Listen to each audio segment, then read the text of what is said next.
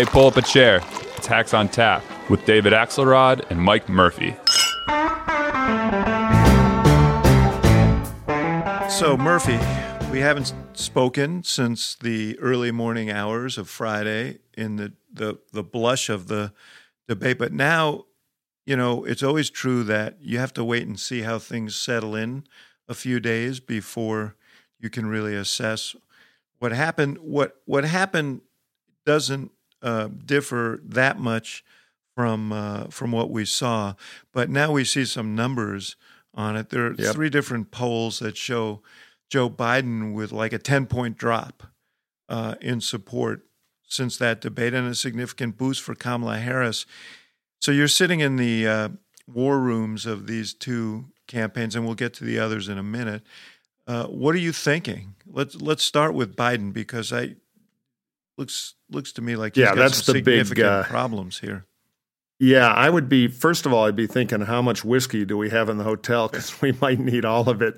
Because I think in the Biden campaign has been sending a tell here. Of course, Kamala did very well in the debate, but she also won the media echo chamber afterwards. So now that moves the noise meter of this early polling. It really shows you how untethered everything is. So if I were in the Biden world, I'd know that was coming. Bad debates get worse in the coverage afterward, because everything you did that was good is forgotten. And I'd be thinking about, all right, we got to make a call here. Can Joe get a lot better? And the tell I'm seeing is they don't think he can. So I would try plan B, the only thing I got left. And I may be wrong about Joe getting better. I'd try anyway, but they don't seem to be doing that. So I would pivot big to foreign affairs, where I'm supposed to be the world master. Trump's given me a big opportunity with North Korea. I would jump on it and pick a fight on my issue and try to change the channel. We should let me cue up a little bit of an exchange that Donald Trump had with his new best friend Kim Jong-un in North Korea the other day, and then let's get back to the point you just made. And we got to meet, and stepping across that line was a great honor. A lot of progress has been made. A lot of friendships have been made, and this has been in particular a great friendship. So I just want to thank you. That was very quick notice, and I want to thank you. Leaving aside the fact that people on your side of the aisle's head would be exploding right now if that was Barack Obama standing next to Kim Jong-un, who has done very little in the way of concessions, and called him a great friend, the world's greatest human rights abuser, a nuclear pirate. Pretty remarkable. But forget about that. Why isn't Joe Biden has been involved in foreign relations and national security issues for 45 years. And he boasts of it, normally. He never raised any of these issues, never raised Iran, never raised anything in the debate that I can remember, or that was at least memorable, about national security. And these things are happening. Why isn't Joe Biden out there kicking Trump's ass on this? I don't get it. It is a soft pitch to Biden. Trump is basically playing around with the worst human being in power in the world in some weird bromance where I'm now learning that Kim would have been a fantastic New York real estate operator, because he's rolling Trump around his little finger, and we're getting nothing. They're getting legitimacy, which they've craved forever. Right. So it's a huge win for them. I don't get it. And the other bonus for Biden could be if he gets into a foreign policy back and forth and crowds everybody out and plays to his strength and goes after Trump, the common enemy of the Democratic primary, Kamala may be pulled into it, and we know she's not as good on her feet as with the scripted stuff. So it might even expose a weakness there. So it's a easy double or triple for Biden, and it's weird to me they haven't tried it. Well, especially because their whole campaign is premised on he's the guy who can take on Trump. And in fact, in this polling, in the CNN polling, I think 41% said he was the guy who could beat Trump. That was leaps and bounds. I think the next person was Bernie in the teens. Kamala was at 12. Warren was at 12. But what was interesting in that poll, and I think they may understate Biden's support a little, it's lower than some of the others. He was at 23%, yet 41% said he was the guy who could beat Trump, and 2/3 of the voters say that's the most important thing to them. So that's a warning sign for him as well. But the fact that he is not out there, I mean, we get to give away free advice that, and which is, as the saying goes, worth what you pay for it. But either Biden goes out there and runs an aggressive campaign now and shows that he is up to this job, or he's done. I mean, he is a guy who his greatest vulnerability, and all the polling I've heard about, seen, all the focus groups I've heard about and seen, is age. And they are playing to the notion that he is just not up to this. He didn't look good in the debate. The way you would come back is to come out and look good. I mean, I know exactly. In my experience, when we've had bad debates, the first thing we want to do is the next morning get back on the saddle and show people that we can ride. No, that's exactly it. We both know the rule is when you're having trouble is the test of the campaign, because that's when you double down and take the thing back. And Biden actually has an issue he could go to. And by the way, if Joe will go to stamps.com, we will give him a 7-day campaign plan. But this is not a hard one. They should know. And something is holding him back. And again, it might be a tell. It might be that Biden does what Biden wants and the staff's not able to move him.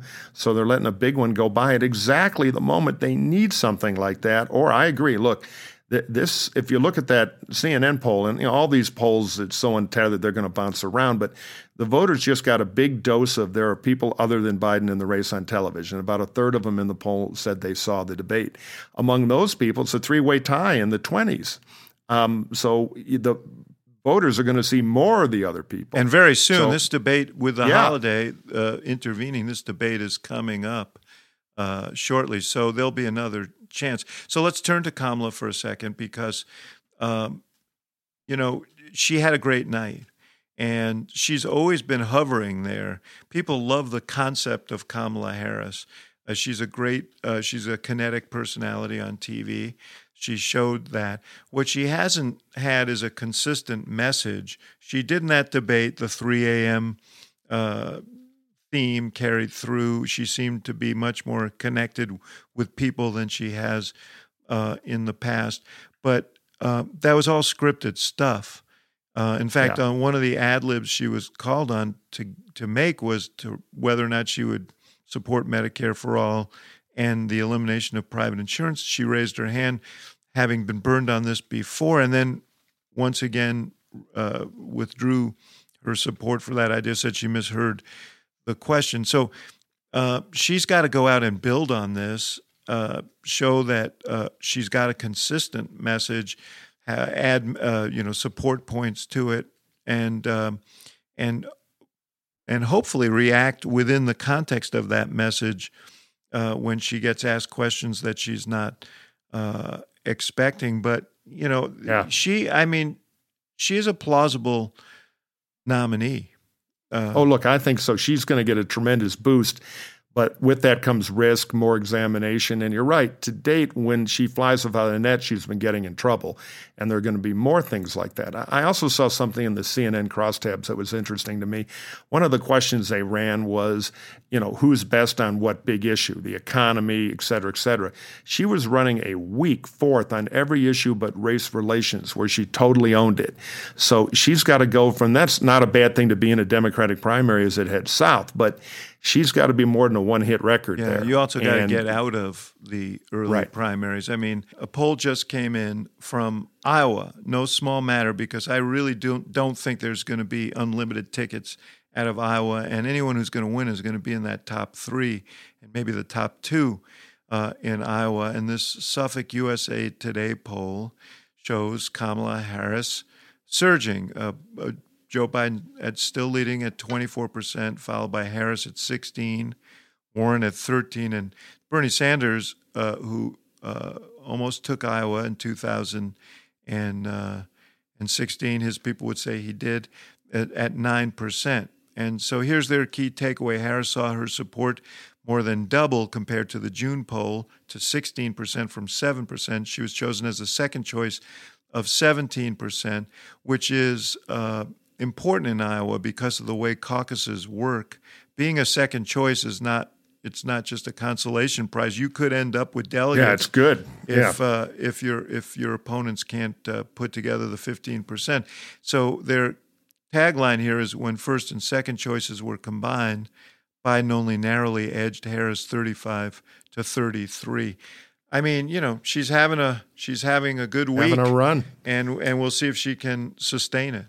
That's the whole key, because these polls are really the debate review poll, but it's shuffled the race, and it means the next debate, if she can crush a second time, she's going to put herself in an incredibly strong position in the nomination race. And if Biden doesn't have that comeback with Biden 2.0 and show something, again, he may not make it to Thanksgiving. And she may, because she's got those prosecutorial skills.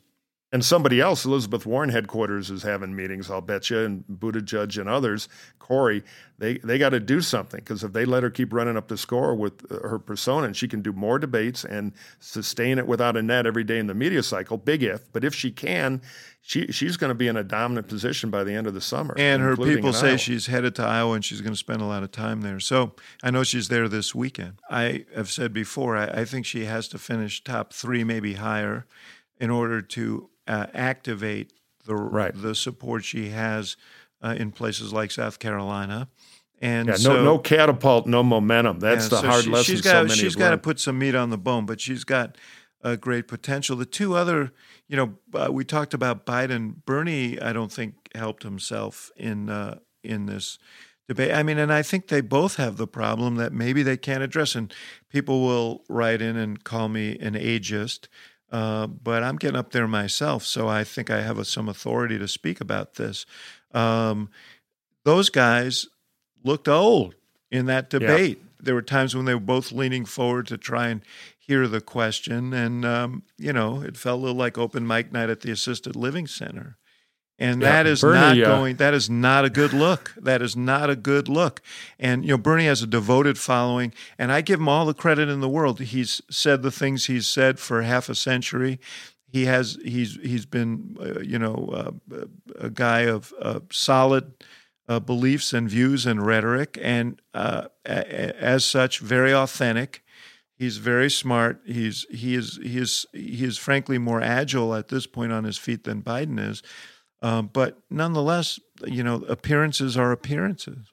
Yeah, he doesn't only look old, he feels stale, because we've seen it all before. There's nothing new. And so he has that base. Looks like he's going to report another 18 million, respectable number for the quarter if it's true in the fundraising. But I don't see a lot of capacity to grow there. And as the others, the Elizabeth Warrens, and to the extent she's going into that territory, and it looks to me like she is, Kamala Harris, move in. He's got new competition, and I don't think that's going to favor him. Yeah, in the CNN poll, Biden continues to have a big lead among white non-college educated voters, and he continues to have a big lead among moderate and conservative Democrats, which is half the party. There's this sense that the party's drifting left. We'll talk about it in a second. But half the voters in the Democratic primary describe themselves as moderate or conservatives. He's getting 31% of that vote, and Kamala is second at 11, Warren at 10, Bernie at 8, Buttigieg at 4. Among liberal voters who describe themselves as liberal, the other half, 12% for Biden, 24% for Harris, so she doubles him, 20 and 20 for Warren and Sanders. So the question is, if he unravels, can he hold on to that vote? The other half of his vote are African Americans, and that's in real jeopardy here. It's much closer among non-white voters than it had been before. But can he hold on to that vote? And if he unravels there, who's the beneficiary of it? Yep. That's the billion-dollar question. I think that big hunk of vote that Joe has is his opportunity to do well, but he's squandering it. And I just don't know if Biden can fix Biden, because nobody else can. So if he does unravel, and it could happen pretty quickly, it could be a very new race by the end of the summer. There's a huge opening for somebody to have the guts to stand up on the progressive and be the other option. And none of them have taken it yet. For some reason, they're all, maybe Bennett to some extent, but they're all intimidated by the progressive energy. And that's a huge mistake. There's going to be a lot of votes open to another version of, kind of a meat and potatoes Democrat. And Biden looks so wobbly. That's the big strategic question, I think, for a lot of the other candidates. Buttigieg may have had an opportunity there as well. He got good marks for the debate, but no movement in the polling. And I have to wonder whether the evenness of, I always felt like the evenness of his personality was a great contrast with Trump, but in a party that is in a, in a feisty mood, or at least with those voters who are in a feisty mood, maybe a disadvantage. He does have, however, a penchant for raising money. Moolah, yeah. No, impressive. $25 million. That is an enormous, eye-popping amount of money that he announced. We haven't heard from Biden yet. As you mentioned, Bernie in the $18 million, very respectable. We haven't heard from Warren and Harris yet, but they almost certainly are going to be lower than that. So what does all that money mean? Well, for Buttigieg, they've also done a good job of not spending a lot. It's almost all cash. He's sitting on $20 million. I don't know if that's a good job, by the way. I mean, at some point you have to spend it to succeed. Elizabeth Warren has a huge burn rate. She also has the best organization in Iowa because she spent early on the organization. That could end up redounding to her benefit. So, my advice to the Buttigieg campaign is very impressive showing. Now spend some of that money, build the organization you need. Yeah, no, I think that's their plan. I mean, we could argue a little bit about when the start date for the big spend is, but he's now got the money, so that's a moot question. He can do it.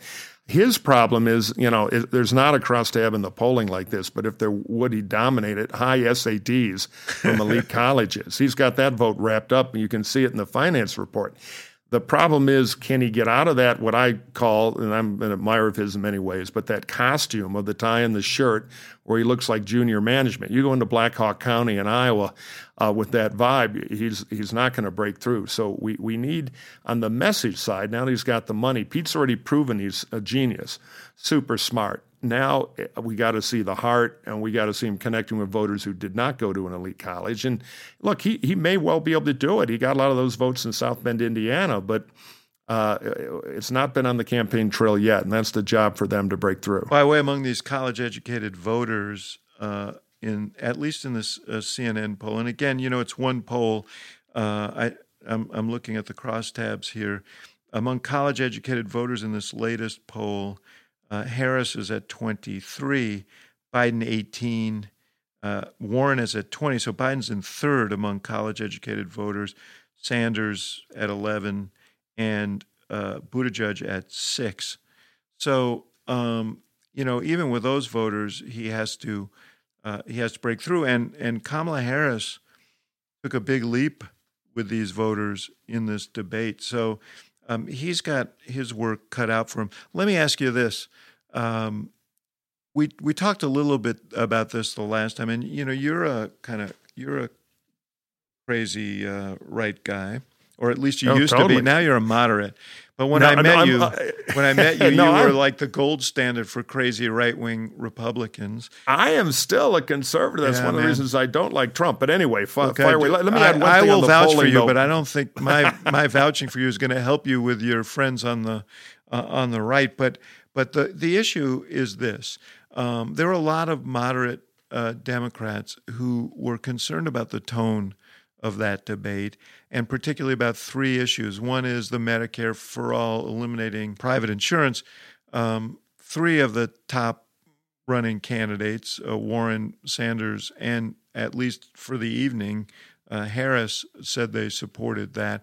And then on the immigration issue, Julian Castro, who we're going to talk to in just a few minutes, he started something by saying, challenging Beto O'Rourke for not supporting the decriminalization of border crossings from a criminal offense, a misdemeanor, but a criminal offense, to a civil offense. And then the next night, everyone was asked if they agreed, and every single person on the platform, I believe, raised their hand that this change should be made. And the reason, obviously, is that Trump has abused this in a way that no other president has, to effectuate the separation of families and to inflict as much pain as possible. So the intent is good, but I think if you poll on these issues, completely that in a general election, certainly, and maybe among some moderate Democrats, these are not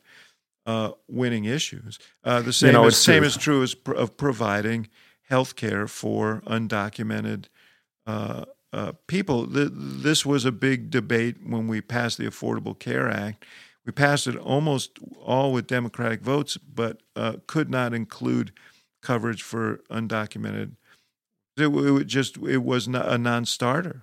Well, that's the problem in primaries. The incentives are always, we got to get through this, gauntlet tomorrow morning among Democratic primary voters who are all going to vote for a bag of cement with a D on it. They're not swing voters, and they don't lean at all toward Trump. So you're chasing the easy calories. But there's some data out showing a lot of Republicans watch this debate, and a lot of other kind of unaffiliated voters. So I keep applying what I call my PML test. Pasco County in Florida, Macomb County in Michigan, and Luzerne County, Wilkes-Barre, Scranton area in Pennsylvania, where any bells rung there that might shave Trump's big numbers down a little. You're not going to win those places, but if you heard them there, moving one of those voters is worth 5 more voters in San Francisco that don't matter because you're going to win California anyway, and the electoral numbers aren't going to change. And they're making the predictable mistake of playing like in a primary, I get it, to the voters they already have. But we Republicans, we're going to hammer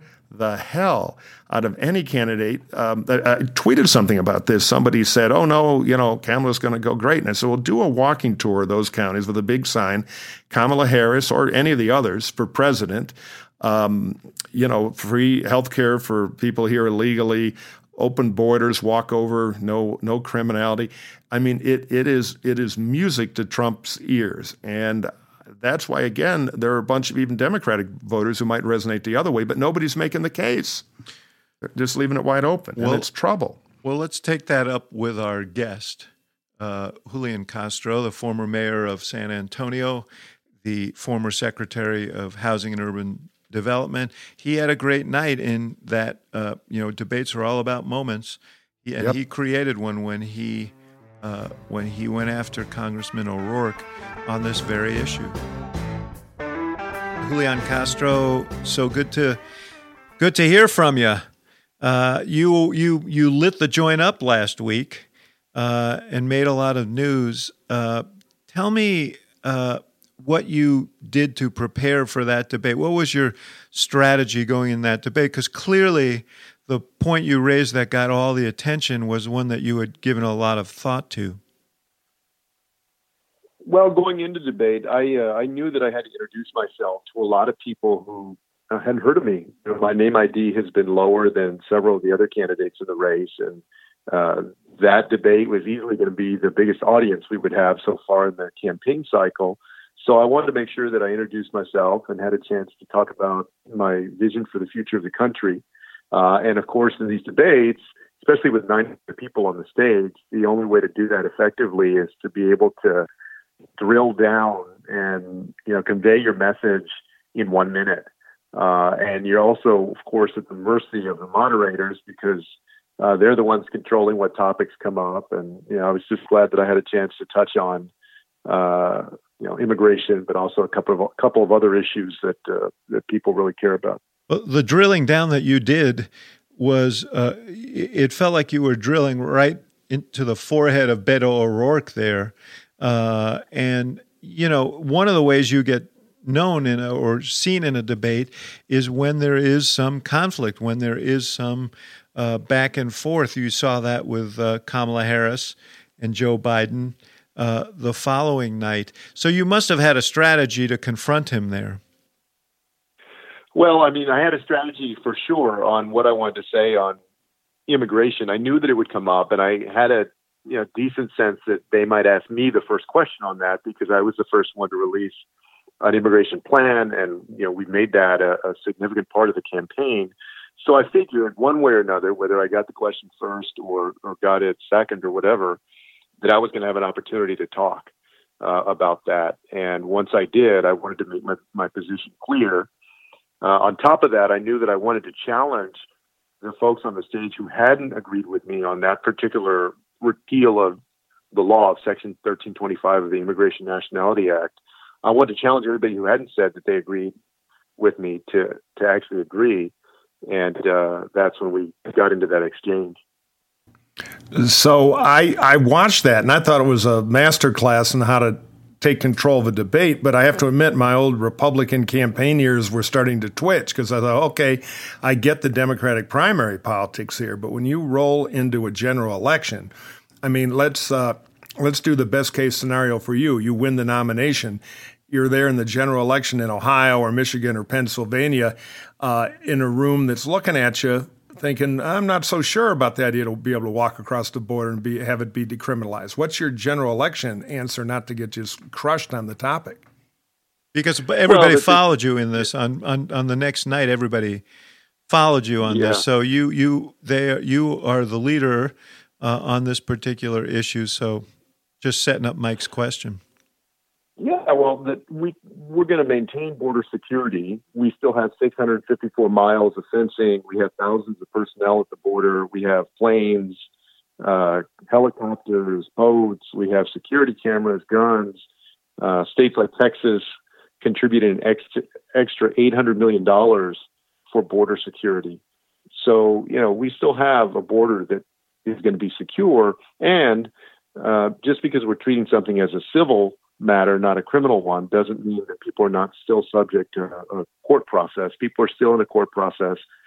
And this is the way that we used to do it. It's not anything radical. It's the way that we did it from the late 20s until about 2004. And so we're going back to the way that we used to do it. It's necessary to go back to the way that we used to do it, because that's going to help reduce the backlog of people who are waiting here in limbo until they can get their asylum claim determined, or if they're undocumented, they get an answer on what's going to happen. It's also important because this is the way we're going to guarantee that little children don't get separated from their families. So for people that are, they wonder, look, is this open borders?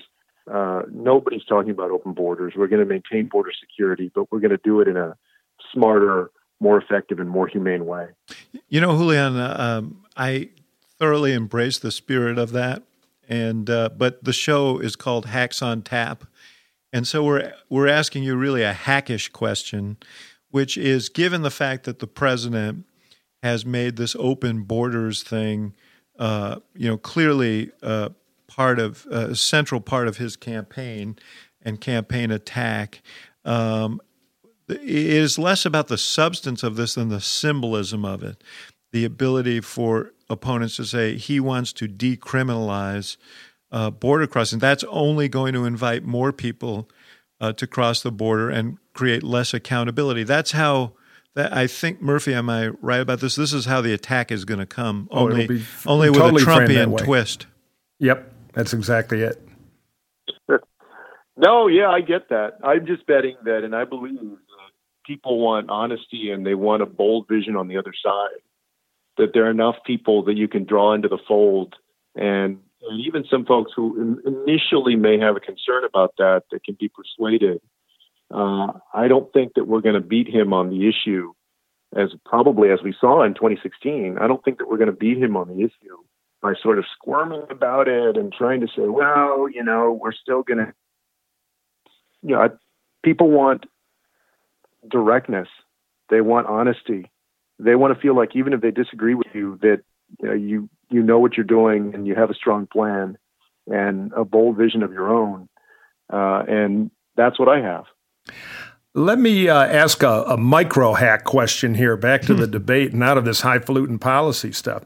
What is it like when you go into debate, knowing you're low in the polls and you kind of have to score? What are the theatrics like that we don't see on TV there? You're waving, you're trying to get eye contact. I mean, what was your kind of just debate diary of what it was like to stand up there and all that? What's the green room like beforehand? Just give us a little inside look. Yeah, I mean, my biggest concern going into it wasn't even that I would necessarily fall flat. Or, of course, we've seen spectacular examples of politicians like Rick Perry a few years ago that have had, or Dan Quayle in '88, that had these moments that nobody would want to live through on a debate stage. But my biggest concern was that I just wouldn't get the amount of time that was necessary for me to establish myself. And because my name ID is already lower, look at what happened, for instance, to a couple of the candidates the next night. Just as one example, I think Andrew Yang got like 3 minutes or 3.5 minutes in the debate. If that happens to you, then your ability to make your case, to get any momentum, any traction is just severely injured. That was my biggest concern going in. And I have to give the moderators credit. I was wondering whether they were going to enforce time limits. If they didn't enforce time limits, that's a problem, because then, as y'all know, when people start to usurp the whole conversation and it forces folks to start talking above each other, they were pretty good about actually enforcing time limits. And to the credit of my fellow candidates, colleagues out there, people were pretty good at abiding by those time limits as well. That helps everybody get a chance to make their case. Although I must say, when you had your back and forth with Beto, they let it run because they saw good TV, and when they knew, that was really an advantage. If you're good TV, no director's going to say, "All right, let's cut this off right now." They had high drama going there. Yeah, so. Go ahead, X. I was just going to ask quickly how your life changed the next day. Could you tell, other than people telling you did well, phone calls starting to get returned, or what was the sign? How did your kind of candidate instinct fire off? All of a sudden, people are returning your call that you called 2 months ago and texting you, and more media covering people. Some of the shows that we've been saying, "Hey, look, can I get on there?" All of a sudden, "Oh, when can we take you on?" And also, anytime you're on TV with that much exposure, whoever you are, more people recognize you out there. All of that kind of stuff. I actually didn't get to sleep that night. I didn't get to sleep afterward, and then I had to wake up early for interviews the next day and did that. And I finally got like an hour and a half of sleep at about 2:00 in the afternoon the next day.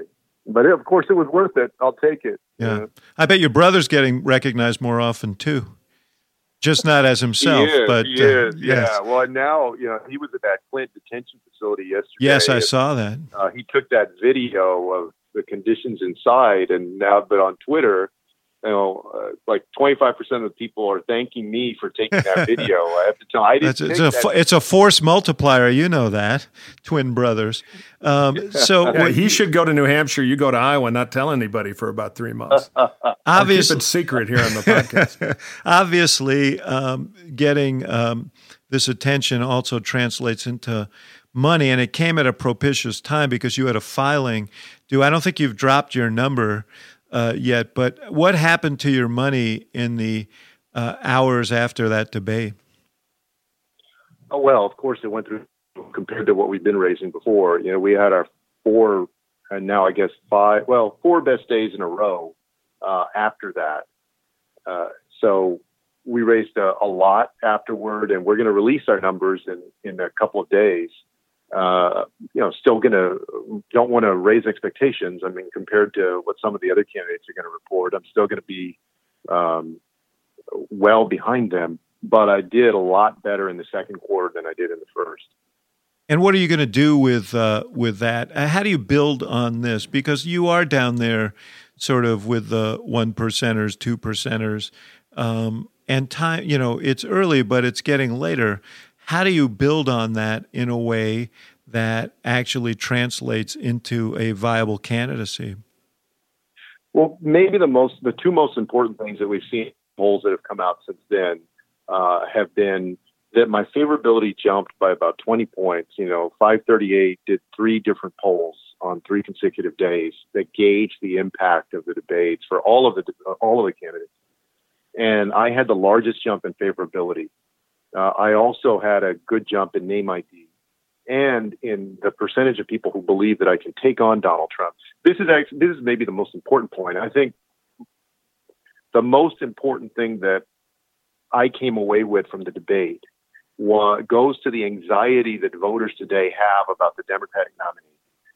They have an anxiety about whether Trump is going to run all over our nominee in the fall of 2020 on the debate stage. And so the people that I think did the best in those 2 nights are those folks that assured, assuaged the fears of primary voting Democrats about an ability to take on Trump. And the ones that seem not to be able to handle the moment, I think, hurt themselves the most. So the polling so far reflects that more people believe that I can carry that out. And we're starting to see good polling. Univision just released a poll where I've moved into second place with Hispanic voters at 18% of the vote, which is significant. So my plan is just to capitalize on this momentum in terms of media attention, staffing up, investing in digital fundraising and building our list, just all of the blocking and tackling that you got to do to keep building the campaign and take it step by step. The next thing we got to do is make sure that we qualify for the September debate. By August 28th, we got to get 4 polls where we got 2%. I think that we'll be able to do that. We're at about 115,000 unique donors right now. So obviously going to be able to surpass 130,000 unique donor threshold for the September debate. All of that is positive. And, I'm staying positive, and I'm taking it just one day and one step at a time to get stronger and stronger in the campaign. Well, you got another chance in Detroit in a few weeks on the CNN debate, and everybody will be watching to see what you have up your sleeve this time to persuade the director to keep their cameras on you. Yeah, who's going to get the Beto treatment? I'm curious. Julian Castro, so good to be with you on Hacks on Tap, and we will be looking toward that next debate and future conversations. Thanks for dropping in. Thanks a lot, Ax, and thanks, Mike. Ax, I've often done debates where the candidate thinks they didn't do so well, and they come off into the staff room and say, I was robbed. Well, it's not just a problem for them, it's a problem for a lot of people. A recent Gallup survey shows Americans worry more about burglary than almost any other crime. Here's something I didn't know. Most break-ins happen between 6 a.m. and 6 p.m. During the daytime, they must have a union or something. I always thought it was all at night. So this is something I'm going to be right back. Concerned. I just got to run home and check something. I'll be right back. Yeah. So, no, absolutely. And the FBI says the average loss in a burglary is over $2,000. That can be hard to recover from. There are over 2 million burglaries reported every year. That's one every 13 seconds. So if all these stats haven't gotten the message across, let's make clear that you need Simply Safe. And Simply Safe protects your whole house, every window, room, and door. That shifty neighbor, they're not going to sneak in because it gives you a 24/7 whole house monitoring system. And the police dispatch is up to 3.5 times faster because they use video verification. There's no contract hidden fees or fine print. It's a pretty good thing. It's designed to blend right into your home, no wires, no drilling. It's easy to order and easy to set up, usually in under an hour. Simply Safe has won a ton of awards. Prices are always fair and honest. Around-the-clock monitoring is just $15 a month. Free shipping and a 60-day risk-free trial. You've got nothing to lose. So go now and be sure you go to simplysafe.com/hacks so they know that our show sent you. And Ax and I may go out and pull a few jobs here in the next 2 days, so move quick. That's simplysafe.com/hacks. Okay, man, let's reach into the mailbag and see what folks have been saying. And I have to say, Murphy, you created quite a stir last week with one of your comments, and I'm going to let you explain yourself. Morgan writes in and says, did you really say a female candidate needed to smile more? Are you saying the male candidate smiled enough?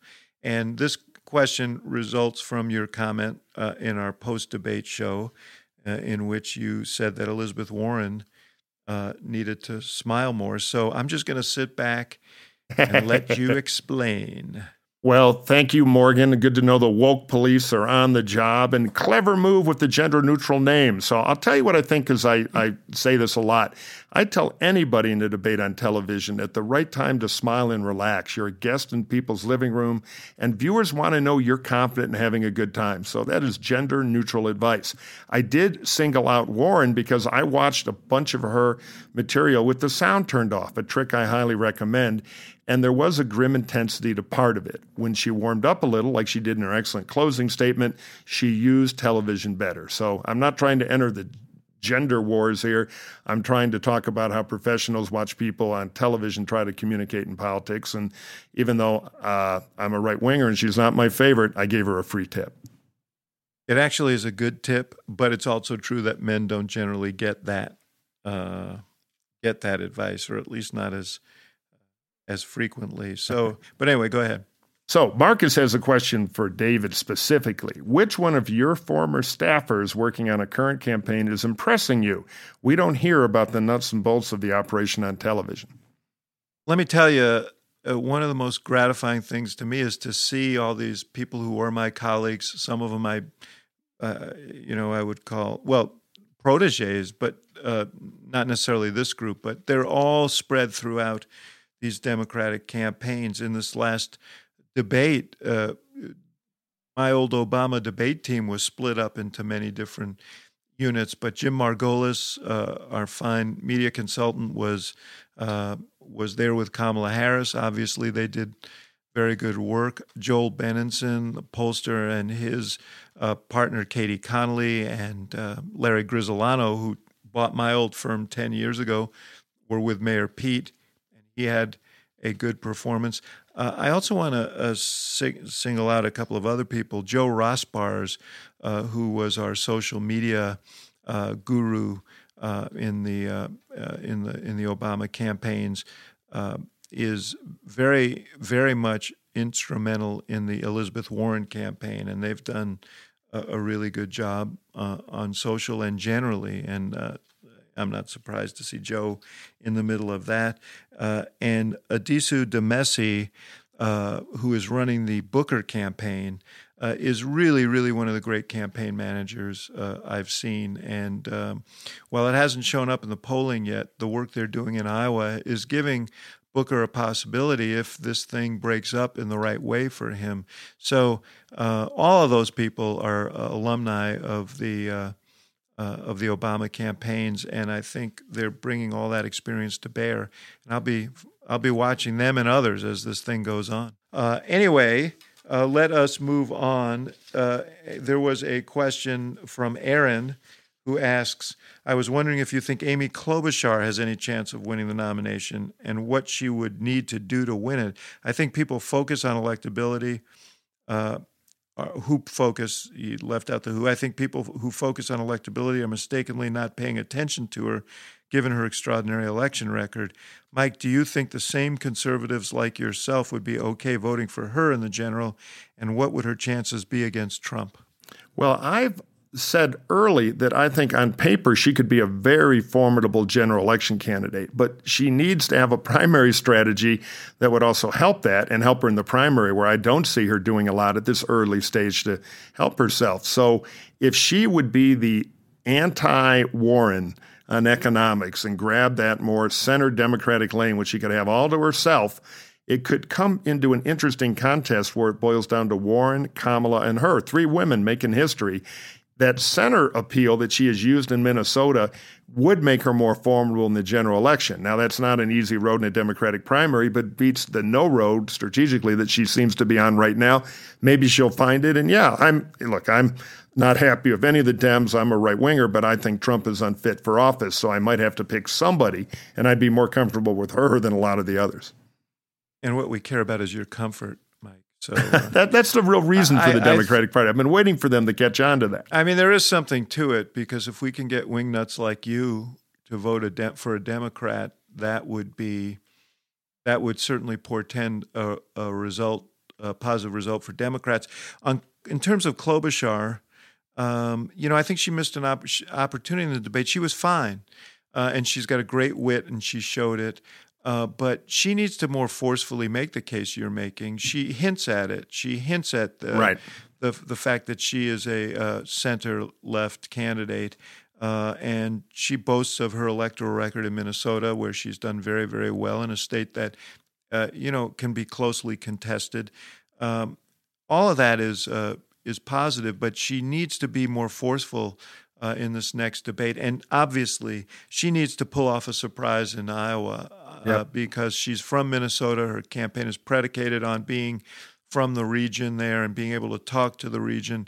So she's another person who I think has to be top three or go home And she needs her FEC report is probably going to be nothing special, and she's going to get teared down in the race from where she started. So she's running out of time to find some space in the primary to go, to a corner to fight.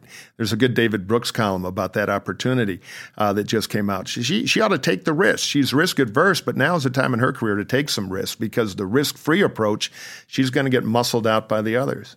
So here's a new feature of our program. And we should point out that before I get to it, that if you have questions, please send them to us at hacksontap@gmail.com. That's hacksontap@gmail.com. We love to hear from you. You guys are sending great questions, and we want to field as many as we can. So please send them.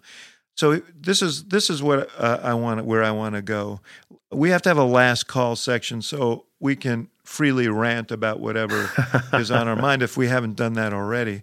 But this July 4th is coming up on Thursday. A great, Independence Day, great, wonderful occasion for us to remember, the valor that led to our independence, and particularly the values that animated the revolution that created this wonder, this American democracy. But the president wants to brand it and hang Trump on this thing in a way no other president ever has. He's going to be speaking at the Lincoln Memorial, and he's ordered up tanks and planes and wants to turn it into a, North Korean style or Russian style military event, and it's just it's awful. And I guess he feels like this will by bathing himself in all of this, he will look like the strong American leader. But once again, he's doing it by sort of trampling American traditions in a way I find really distasteful. But I may be missing something here. Well, I want to talk about a bunch of Eurocentric BS called the metric system, David. I've been cranky, but no, I couldn't agree more. Trump thinks he's Juan Perón. I mean, he's going to, there's a uniform tailor in the White House somewhere working on some ridiculous doorman at a hotel outfit for him. But it's no joke. Look, our tanks, who should see our tanks? Our enemies. And we don't do this militaristic stuff. We love our citizen soldiers. We celebrate them, but not in a cult of personality way like some tin pot dictator or his new, bromance buddy in North Korea. Maybe he'll lend us a few tanks to just crown it off. So the problem was, he went to the Bastille Day in France, and he saw the military parade they do in a different context, by the way, than the 4th. And he got all excited and said, why can't I have one of those? It's the peril of a toddler president. And here we are again with this silliness. Apparently, I read in the paper he's been getting like daily updates. He's like picking which tank and everything. No, he got that confused. It's just, he said we've got the new Sherman tank. That from 1944. Yeah, right, exactly. Yeah. So it's comedy, but it's also depressing and hopefully an aberration, because this is not who we are as a country, particularly on the 4th, where you're the head of state. You're not a hack politician wanting a Juan Perón ego parade. So rev up our folks here one more time and tell them what they can do to help promote Hacks on Tap and put Hacks on Tap on top. Oh, well, I will happily do that. We are growing in listenership, and we thank you for that. We're enjoying doing this, and we hope you're enjoying listening. You can help us by going on your favorite podcast platform. Take iTunes, for example, which is the largest but not the only one, and rate us. Give us some stars. You don't like us, you can give us 1 star. Like us a lot, give us 5. Write a review. Correct me on other gender insensitivity flaws, whatever you want. We do want to hear from you, but participate in the ability to give feedback, because when you do that, we are able to get our Hacks on Tap messaging, as we'd say in a campaign, spread around. The other thing you can do on iTunes is a little button. You can email an episode to a friend, try to get them hooked on it. So lots of stuff you can do, but most of all, we just appreciate your tuning in and listening to us. Happy 4th, brother. Talk to you on the other side. God bless America. See you soon.